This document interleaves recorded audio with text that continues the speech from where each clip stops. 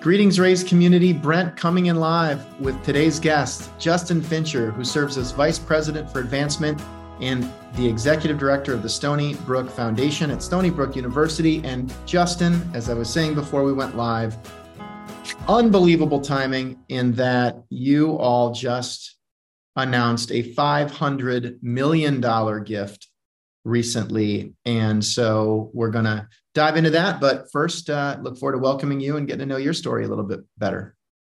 Thanks, Brent. Glad to be here. Thanks for the invite.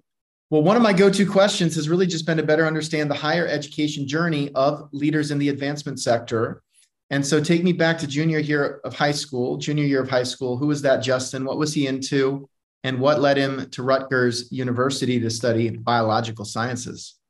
Geez, junior year of high school, that does feel like a little bit of time ago. So Navy brat growing up. So we moved, a dozen times before I graduated high school. So I can remember, where I was at least at that point, but had moved a lot, had just moved actually to Long Island. Well, tell me about some of the Navy stops along the way. I don't usually make people go back even sooner, but there is, we've had a handful of folks that have been sort of in that military brat category, Jim Langley being one, Mo Cotton Kelly, another, and you.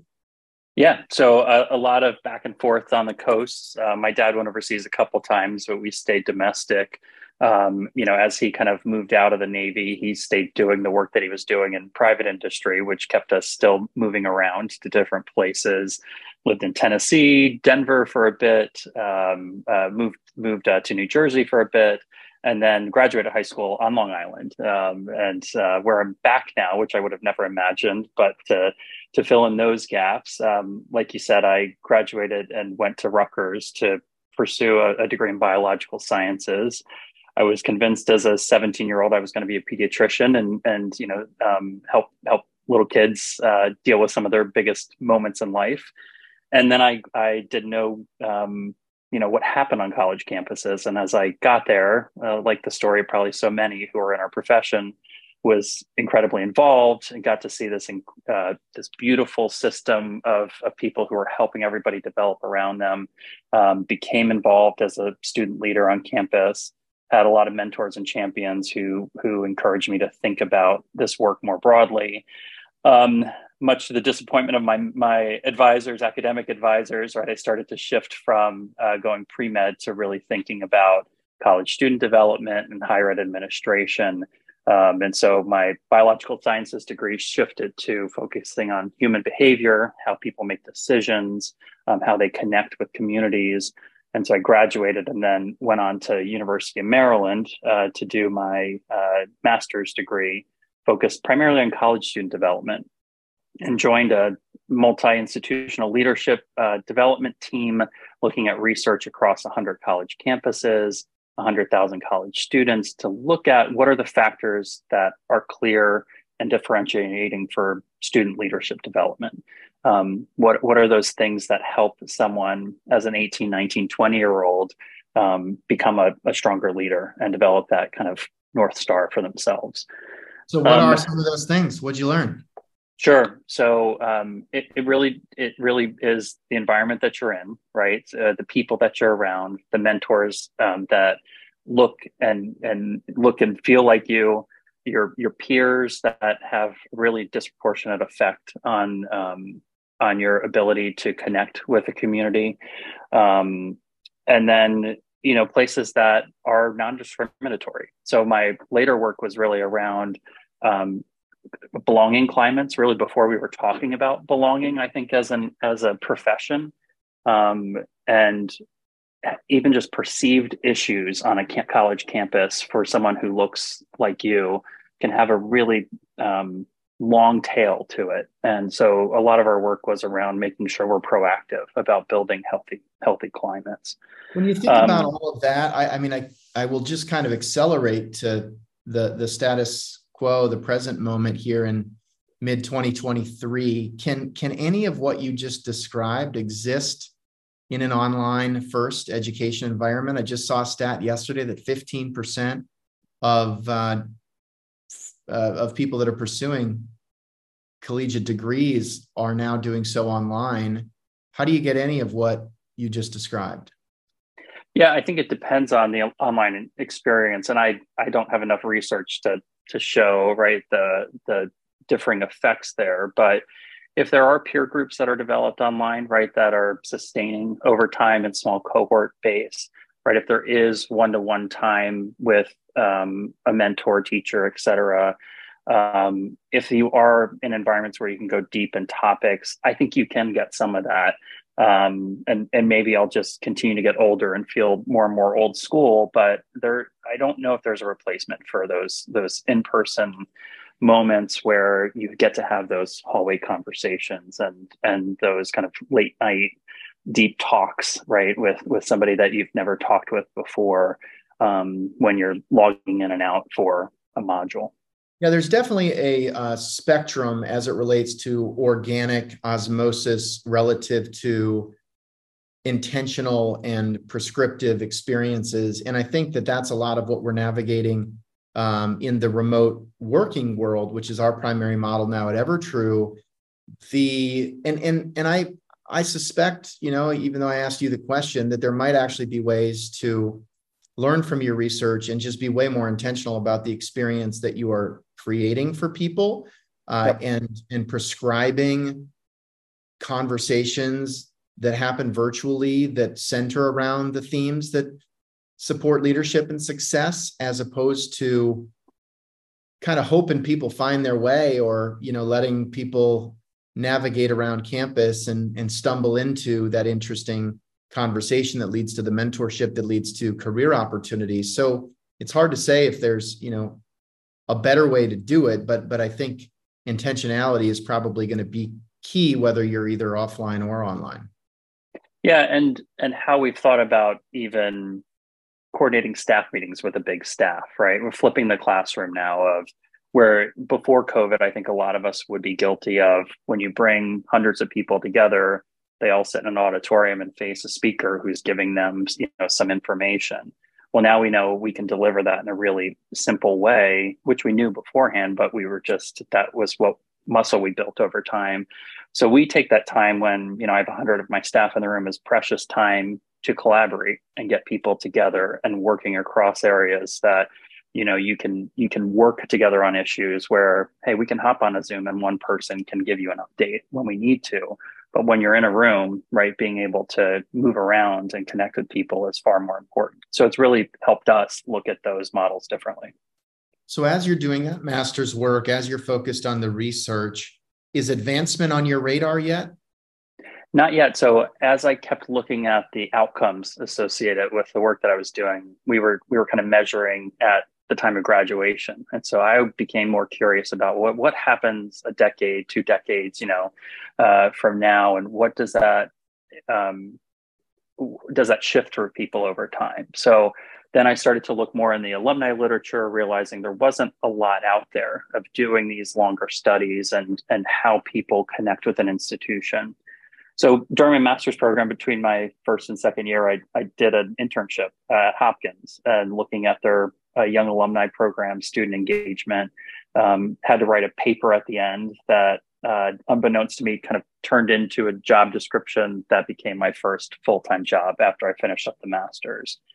So I went to Hopkins to help them build an early engagement strategy.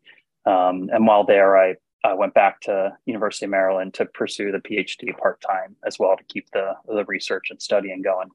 So to do that work, you're inevitably trying to get your hands on data, coming up with hypotheses, trying to prove or disprove with that data. And I don't know much about your work at that time, but I just know, based on what you've told me so far, that getting a clean, consistent, accurate data set had to be a challenge.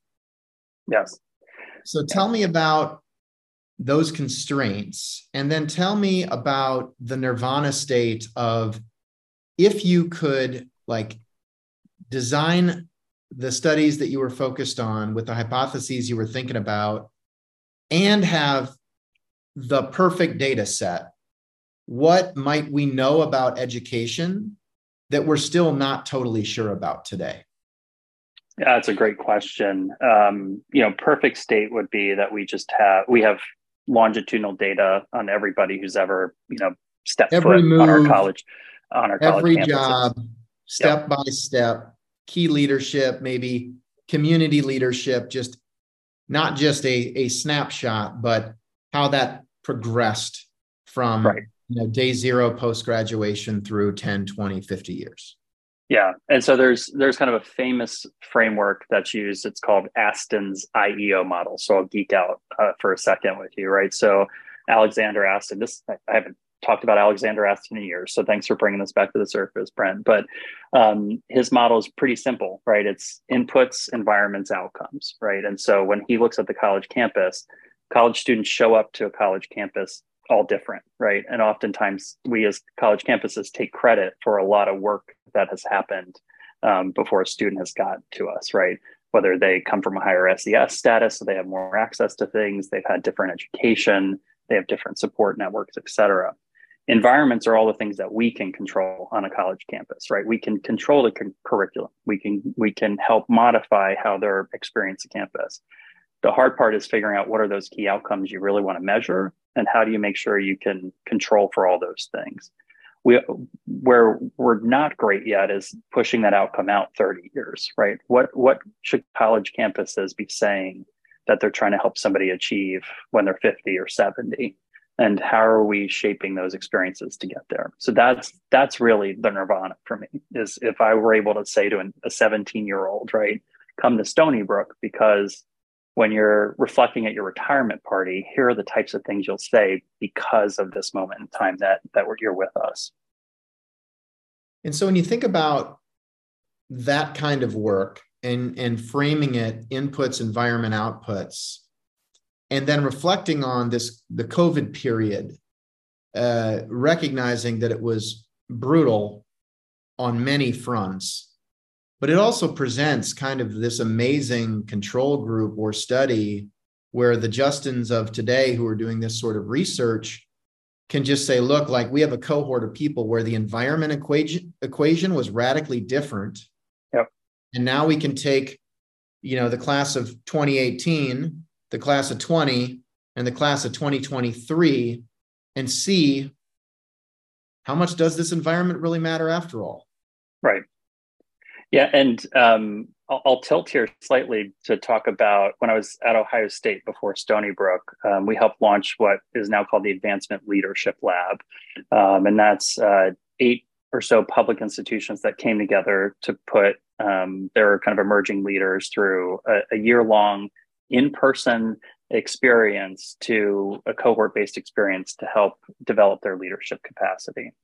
And we said, the researcher in me was, we're going to do a 3-year pilot, control all the variables, and see what about this experience, has the direct impacts we're hoping for. So we're going to have it all in person, all year, 3 cohorts, 3 years. You can imagine what happened, right? We do the first all year experience. COVID happened. We move completely virtually. 3rd year is now a hybrid experience. And now, fast forward, they're using all that different data to create a completely different experience. That is a blend of things that if that wouldn't have happened, we would have just kept proving the model that, see, this really expensive, resource-driven, everybody in person, flying everybody in is what works. So I think trying to control everything is not always the answer. It's learning and iterating as you go. But you have to understand what you're trying to hit at the end first before you get there. Do you have any hypotheses from that experience that you just shared? And then thinking about the future of higher education, it's going to take some time. It's going to take 5 years or 10 years or 20 years. And I'm sure there are countless aspiring PhDs and others that are now tracking this cohort, and hopefully with better data and more of those step-by-step longitudinal points that you might have wanted, 10 years ago. What do you think the ahas might be 5 or 10 years from now? Like, what are the hypotheses, recognizing you're not, informed on all of the specifics of the data, but you are on a college campus, you're having to, support broader institutional messaging around why higher ed, why now, why there's a value proposition. And you just witnessed the sort of forced evolution of the Advancement Leadership Lab based on everything you just described. Yeah, I don't know if we are responsive to our audiences and constituents as quickly as we can be as higher ed, right? We just have not been as nimble as corporate has been over time, and I think this has forced that a bit, right? It is asking. We were forced to ask those questions. Well, how do you deliver outcomes and impact when everything has been challenged about the model? What we're seeing, I think, is the pendulum swing back to what is core to people, what they want to experience. But now there's a platform for people to say, but you can offer these other things in different ways, and now we expect that, right? That wasn't on the table before for higher ed. So what do I think is going to be different? I think we see people still wanting that in-person experience, right? They want to build those friendships and relationships that we know based on the research will last them a lifetime and will be that leapfrog for them professionally and personally. What we haven't solved yet, but I think this will force the point, is how do you speed up those academic intellectual experiences with technology in a way that is supportive versus taking away from what we believed was sacred about the experiences before.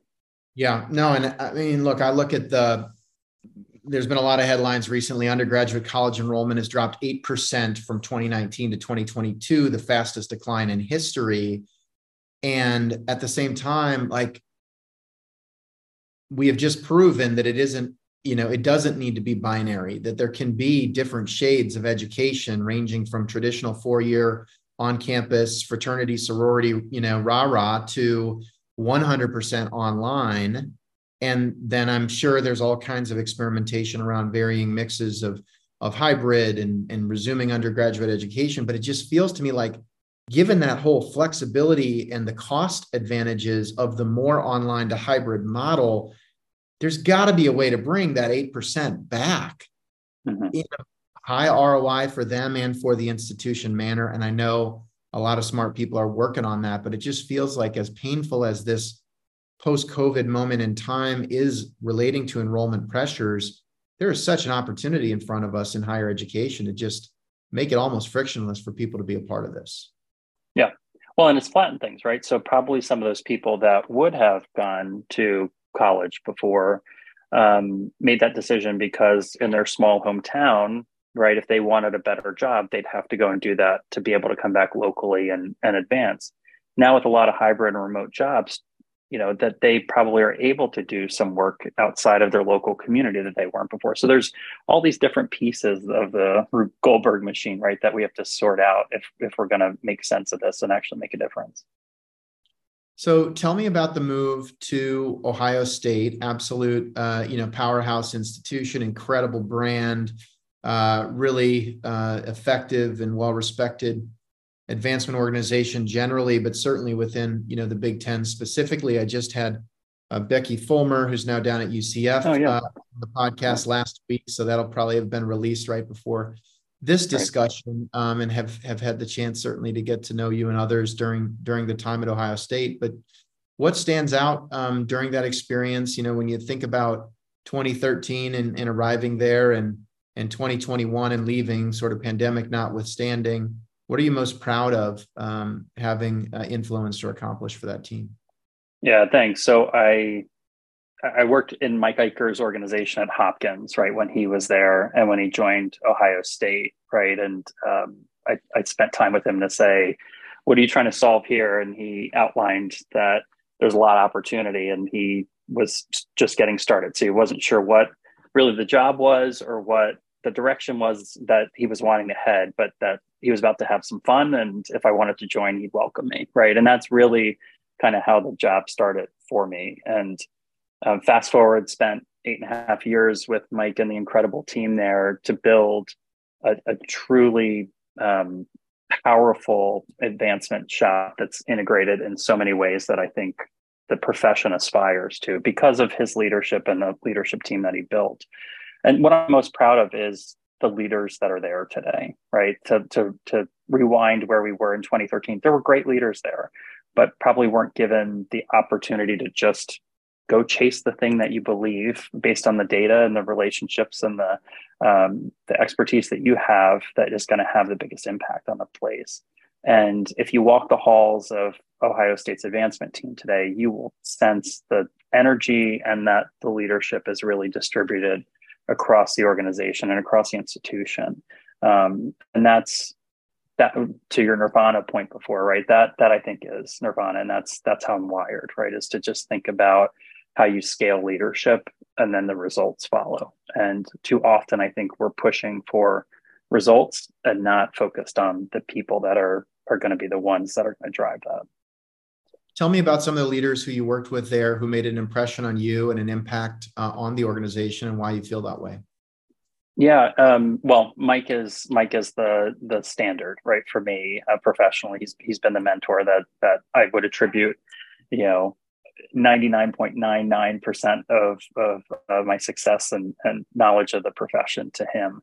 And then there's some overlapping variables in there as well. So he really built a team of individuals. Sarah Rubin, who leads development there. Patty Hill-Callahan, who led the medicine side for a long time. Adrian Azan, who is a brilliant marketer who came in to help us all think just wildly differently about our work. Jim Smith, who led the Alumni Association for a long time, who kind of came out of industry to talk a different language to us.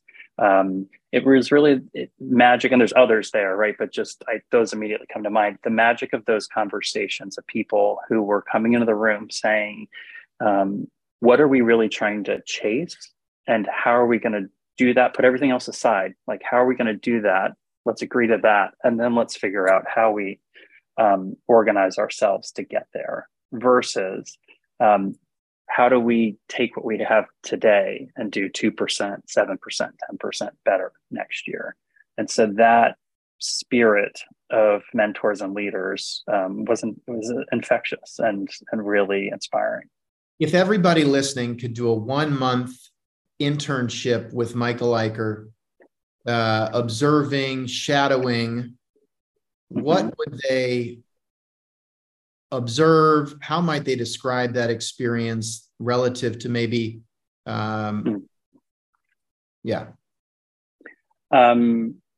you'd find him consistently giving space for others to find their leadership. He always will ask the best question in a conversation, not to get to the answer that he wants, but to make sure that everybody's thinking through kind of the depth and breadth of a topic.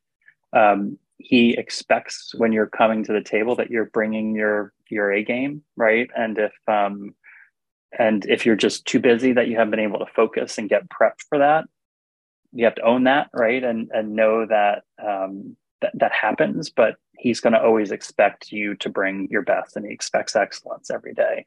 That's an example of how he makes that clear, because I do think some of the feedback we hear sometimes in the sector is that folks can be a little bit passive or avoiding confrontation, or, how do you sort of maintain positivity, but also challenging people? It sounds like he was good at that. Oh yeah. So I think the clearest way to illustrate that is if you walk in and you're maybe not fully prepped, not that would ever have happened to me in my 8.5 years with him, right?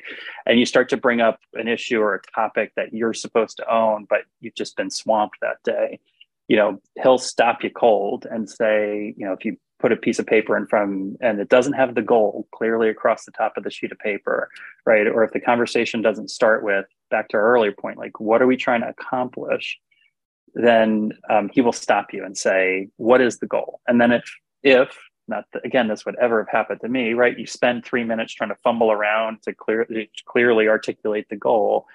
He would stop you again and say, okay, but again, what is the goal? Tell me in a sentence, right? And so how he inspires excellence is clarity, simplicity, stripping away all the jargon, right? To say, what are we actually doing here?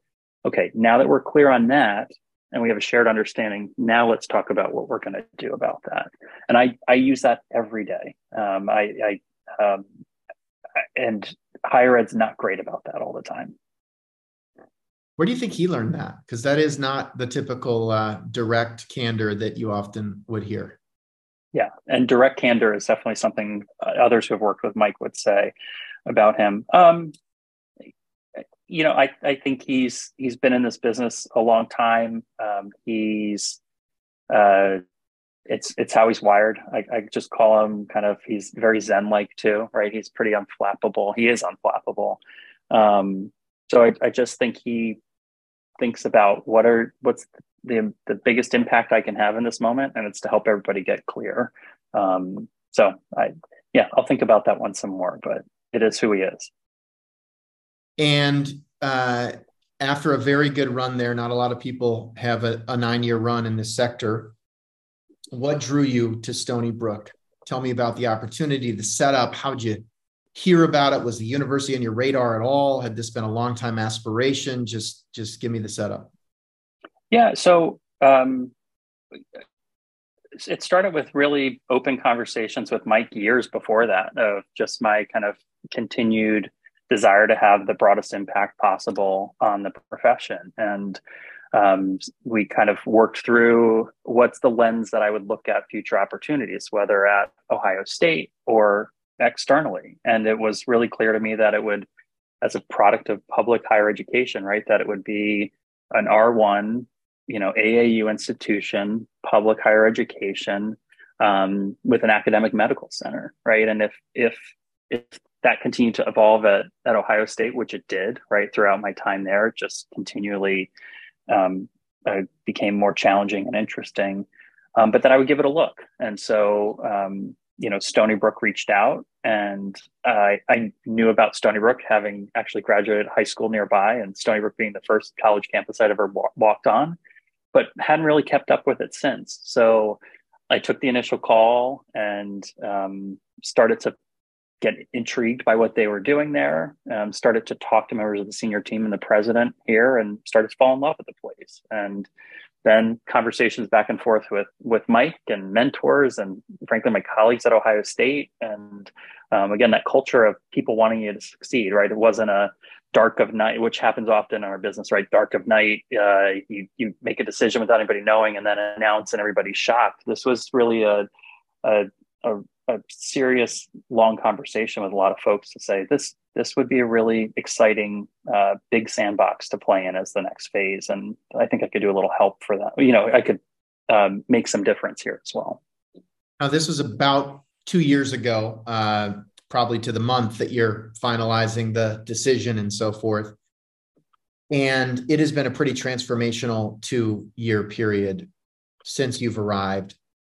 Did you have a sense of that? Did you expect that? I mean, some of this stuff had to be somewhat teed up, although I'm sure, varying degrees of specificity at that time. And really, when I think about Stony Brook and having read more about some of what you all have accomplished just in the last couple of years, there have been a lot of headlines around what happens when, a college campus, a college goes under in a small town in the middle of the country, and sort of what the negative repercussions can be. And it just feels like Stony Brook is sort of the polar opposite case study right now, which is like what happens when there's really tight collaboration, public-private partnership, the intersection of education and both local and regional economic development. It just seems like kind of a rocket ship couple of years. But did you feel that when you walked into it? I knew that it had all the raw products to get there, right? And that was a part of how I studied the opportunity. And it's no secret sauce, but it's again getting the simplicity. I think our work's always about leadership, vision, and urgency, right? And so I try to study leadership early on, right, from the president to the cabinet to the foundation board directors and others. And do we have the leaders who are really willing to push into the future?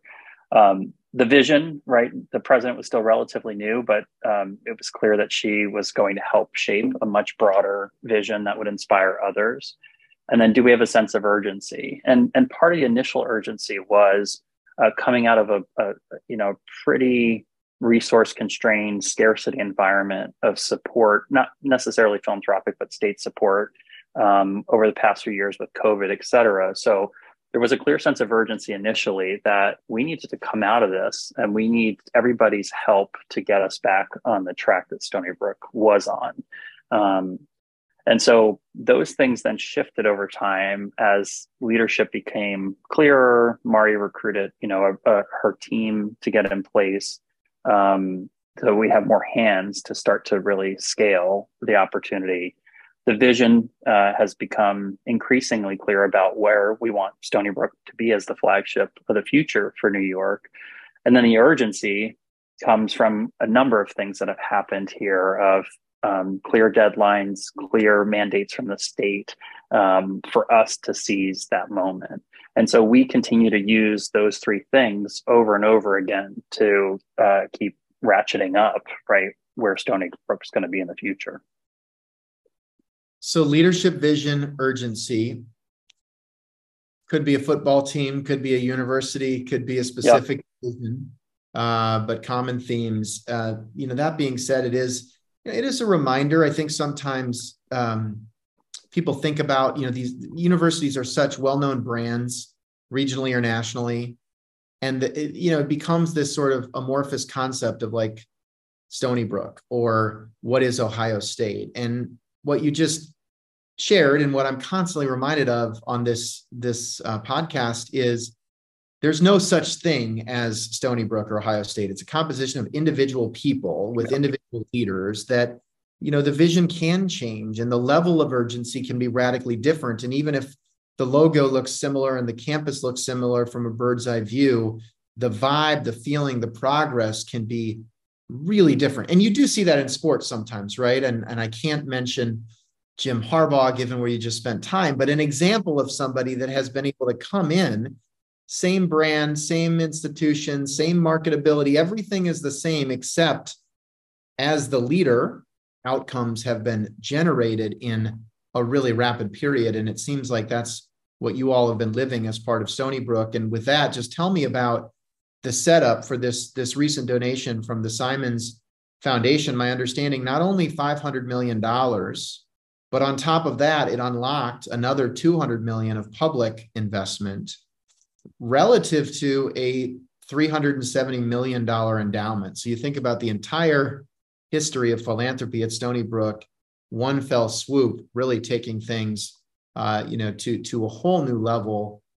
What are the immediate reflections that you would want to share with this audience who likely won't be a part of a gift at that level anytime soon?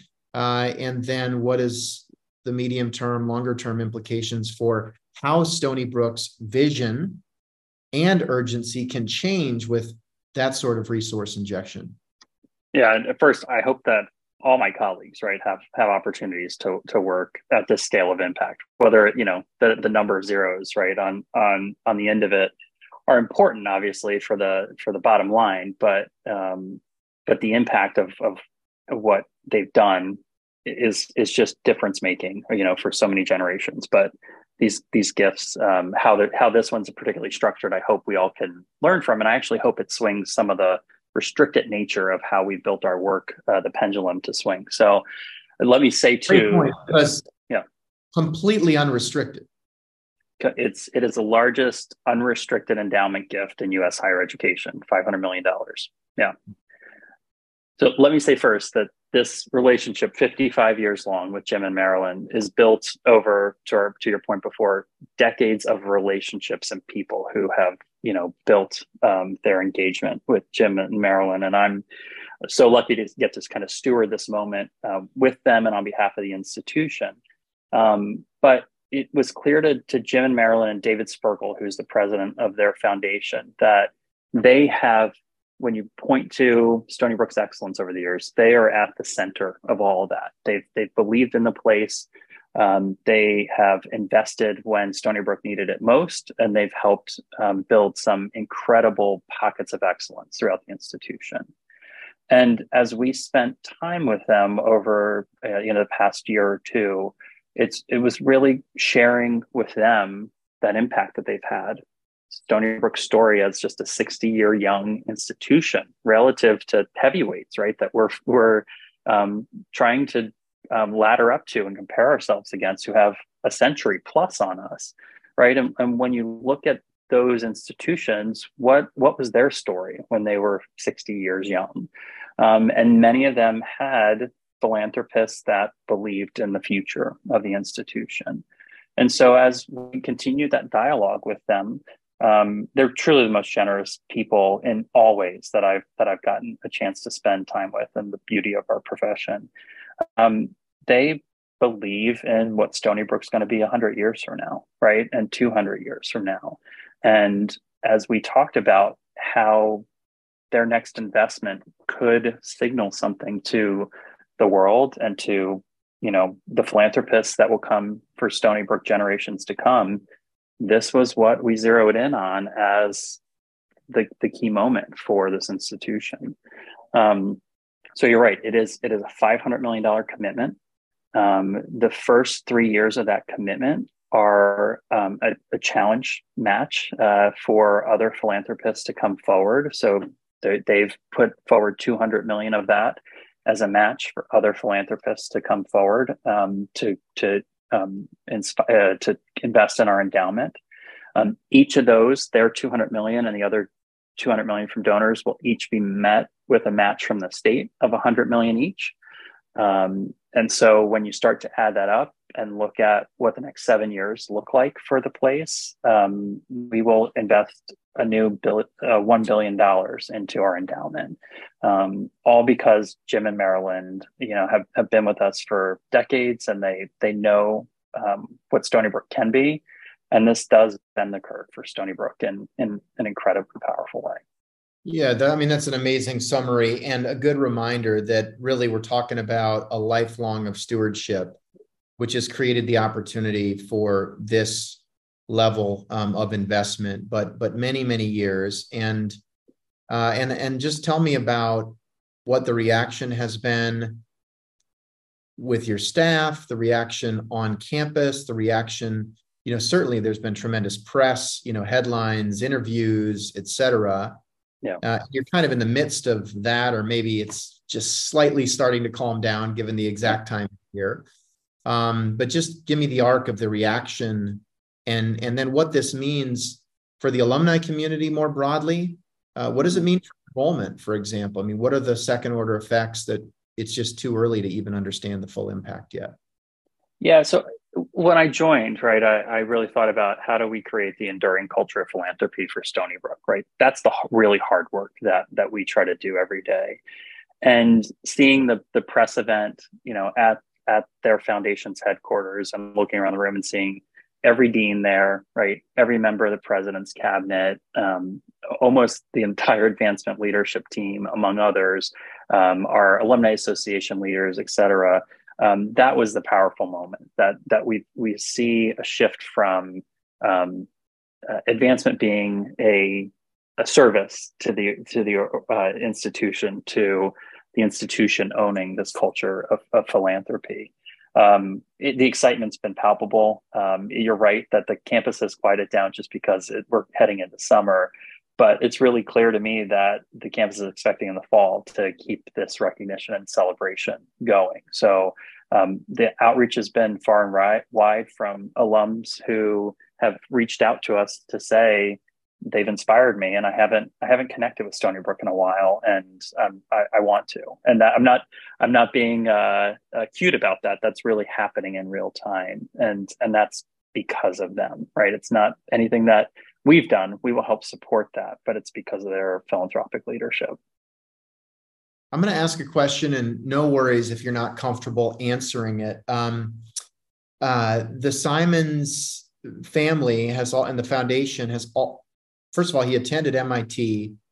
He attended Berkeley. Yep. Massively philanthropic to those organizations and a whole host of other organizations. Yep. How do you engage and shape a vision for philanthropy relative to the competition? And I know you're not thinking of it that way, but ultimately it could have been 400 million to Stony Brook and 100 million to MIT. It could have been 600 million to Stony Brook, for example, under a different set of circumstances. So when you're and maybe it's not that different than trying to divide up $100,000 pie chart of philanthropy. But is it, and how do you think about settling on a number, shaping a number when you're in such a stratospheric level? But even 525 versus 475 is one of the biggest gifts ever in history difference of the ultimate donation. Sure. Yeah. Well, I think it starts from your individual institution's perspective of kind of that classic blue ocean strategy, right? It's not that there aren't competitors as you described them kind of out there. It's just more of what is the biggest opportunity we could imagine that we're worthy of, and how do we share that story with them?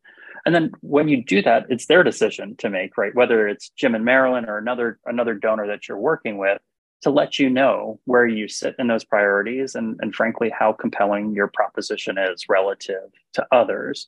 And then it's listening, right? It was sharing with them what we believed Stony Brook's next phase of growth could look like, and then hearing what they wanted to see us accomplish and what their priorities were and how they wanted to support us in the next phase. And so I'm not saying anything new that we haven't talked about as advancement. But again, I think often when we're looking at these relationships, we're looking at what they're doing at other places and things, and we never really know. We make a lot of assumptions why philanthropists at this level or at the major gift level make gifts to other places versus coming forward and connecting with them of what you're trying to accomplish and letting them tell you what is or isn't going to be important to them. Love it. Tell me about the difference between talent management and talent leadership, and why more folks should think about talent leadership. Oh, I do kind of talent management. It feels like I never want to be managed as talent, right? Do you? But that's the word that we've used to kind of explain our progressive approaches now to building leaders. And so I'm really trying to get that language out of our team and hopefully across the profession at some point. Talent leadership to me is that we all wake up every day thinking about how we're cultivating and developing leaders across our team. We're recruiting people in who we believe we can already see what their next two jobs in our organizations can be versus filling an opening that we have. And so that's the work that we're doing here at Stony Brook. And a lot of the work that I did at Ohio State was, how do you continue to think about how leaders can grow and expand your institution versus managing them up a line of opportunities that you want to pre-direct? We could talk about this all day. It's definitely a passion of mine. But if instead of judging performance management every year, right, we judged everybody by how many leaders did you help grow this year? Explain that to me. What were the outcomes associated with that? And how are you going to double the number of leaders you help grow next year? The profession would be unstoppable. What is an example, just framing it around leadership, vision, and urgency, especially as it relates to urgency? Like, what are the characteristics of an advancement organization that might lack urgency versus one that has a healthy level of urgency? What would I see? What would I feel differently in the urgent environment? Yeah. I think generally we have campaigns all wrong in higher education, right? We set these 7-year targets. That doesn't feel super urgent to me on an everyday basis, right? And we set these massive goals. And as most donors feel, right, that doesn't feel very urgent to me because I don't see how my $100,000 gift is going to get you to your $2 billion goal. So that's a lot of how we've organized our and all advancement shops over time. I think when you walk around an organization that has urgency and advancement, you see people every day focused on the next relationship that they're trying to build, advance, engage with the institution in a different way quickly. you see colleagues getting together around a topic that has a distinct need and that we have to solve today.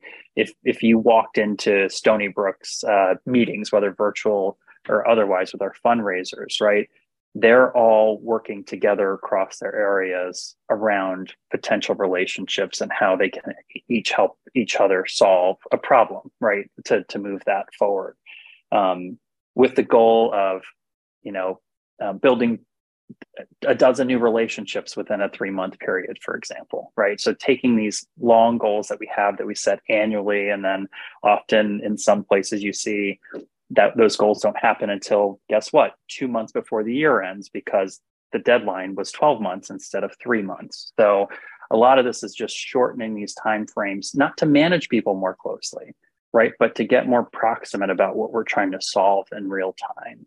And there's the difference again between that management and leadership.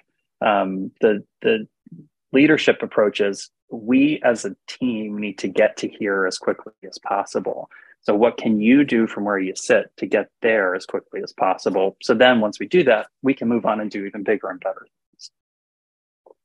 I once met an author named Daniel Pink, who has written a bunch about leadership, and he specifically at the time was sharing insights around a book that he wrote called When, and the subtitle was The Scientific Secrets of Perfect Timing. And just to your point, the punchline was just that as humans, there are peaks and troughs. Course of a day, mornings, people are productive, midday, not so much. And then there's a scramble to get stuff done at the end of the day. And that applies to weeks, and that applies to months, and that applies to years. And so there are, creative tricks that you can do to essentially manage against the troughs, to, hit the troughs. And I do think about that sometimes in the context of the capital campaign, where there's the flurry of pre-campaign, quiet phase, like, let's go get to the minimum threshold, at which point we can launch, let's launch. And then there's the sprint to the finish. But is the middle just that same trough that we all maybe somewhat experience every single day of our lives? And are we essentially inviting a long trough with the current structure of capital campaigns? Right. Or simplifying that to annual goal setting, right? Or annual performance, that if you have a July 1 fiscal year, why do you always see the spike in December and the spike in June? Well, December is what is motivated by government, right? And taxes and those things generally. And June is because our fundraisers and teams are trying to hit the goals that were set 12 months ago. So if instead you shifted that to quarterly, or, if you got really disciplined about monthly, which a lot of corporate sales organizations do, right? It helps us all get a bit more focused and more disciplined about the work. And there are places out there that are doing that, right? But on a whole, I don't think our profession is there quite yet. Great point. Very few examples of clear monthly goals. Yep. If you did nothing but take the annual goals, divide them by 12, make them monthly, I suspect progress changes quickly. And it is a little bit ironic. I mean, we've had a lot of folks on who, their gateway to advancement was they were a student caller. One thing leads to another. They're a high performer. Somebody recruits them, and now they're, leading an advancement organization. And in some cases, it's just been mind-boggling to me that the level of precision with which we were measuring the inputs and outputs of a student caller on a daily basis, including spiffs for certain performance goals, bonuses, et cetera. And then you contrast that with a day in the life of a gift officer. And I'm not saying, with all due respect to gift officers, my point is there's just not as much, using the word you don't love, management or micromanagement. And so how do you sort of balance that certainly level of, urgency and clarity that a student caller has every day when they show up, and not just apply that directly to the gift officer work, but what might we learn from certain things that are sort of accepted as standard in the call center that would be probably quite controversial for the rest of the staff?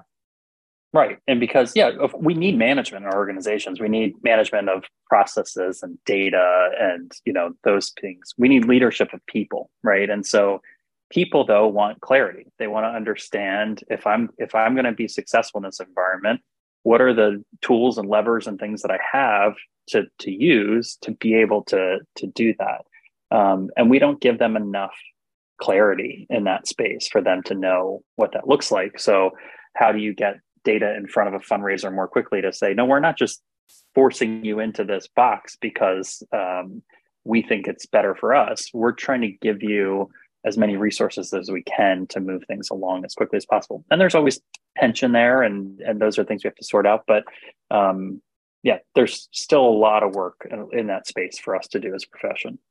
Love it. Well, I want to be respectful of time today. Thanks so much for sharing your perspective and some of these specific experiences. Justin, tell me more about it's June. Are you hiring? How do you envision your own kind of talent landscape evolving? And if folks listening want to learn more, how do they do that? Sure. Yeah, thanks for the opportunity. We are hiring. Stony Brook's continuing to grow. It has been since I've been here. We've had about 40 people join the team in the last 2 years, and have plans to continue to expand pretty significantly here in the near term. Again, so that Stony Brook can realize, all the things that it's worthy of today. So we have openings across the team, and people can reach out to me or members of our team to learn more about what we're doing here. Well, Justin is active on LinkedIn. I'd recommend that you shoot him a note there, say hello, let him know you heard his story on the Raise podcast. And with that, Justin, just congratulations on a truly historic period, but recognizing that there's a lot more to do, both in deploying the investment that you've received effectively and efficiently, and also hopefully inspiring a whole second, third, fourth ongoing waves of supporters to double down on that vision. So really amazing, and congrats, and enjoy it, even as maybe the initial announcement momentum fades just a bit here. Thanks, Brent. I really appreciate it. It's great to spend time with you today. Great. So with that, I'm going to sign off with today's guest, Justin Fincher, who serves as Vice President for Advancement and Executive Director of the Stony Brook Foundation. Take care, everybody.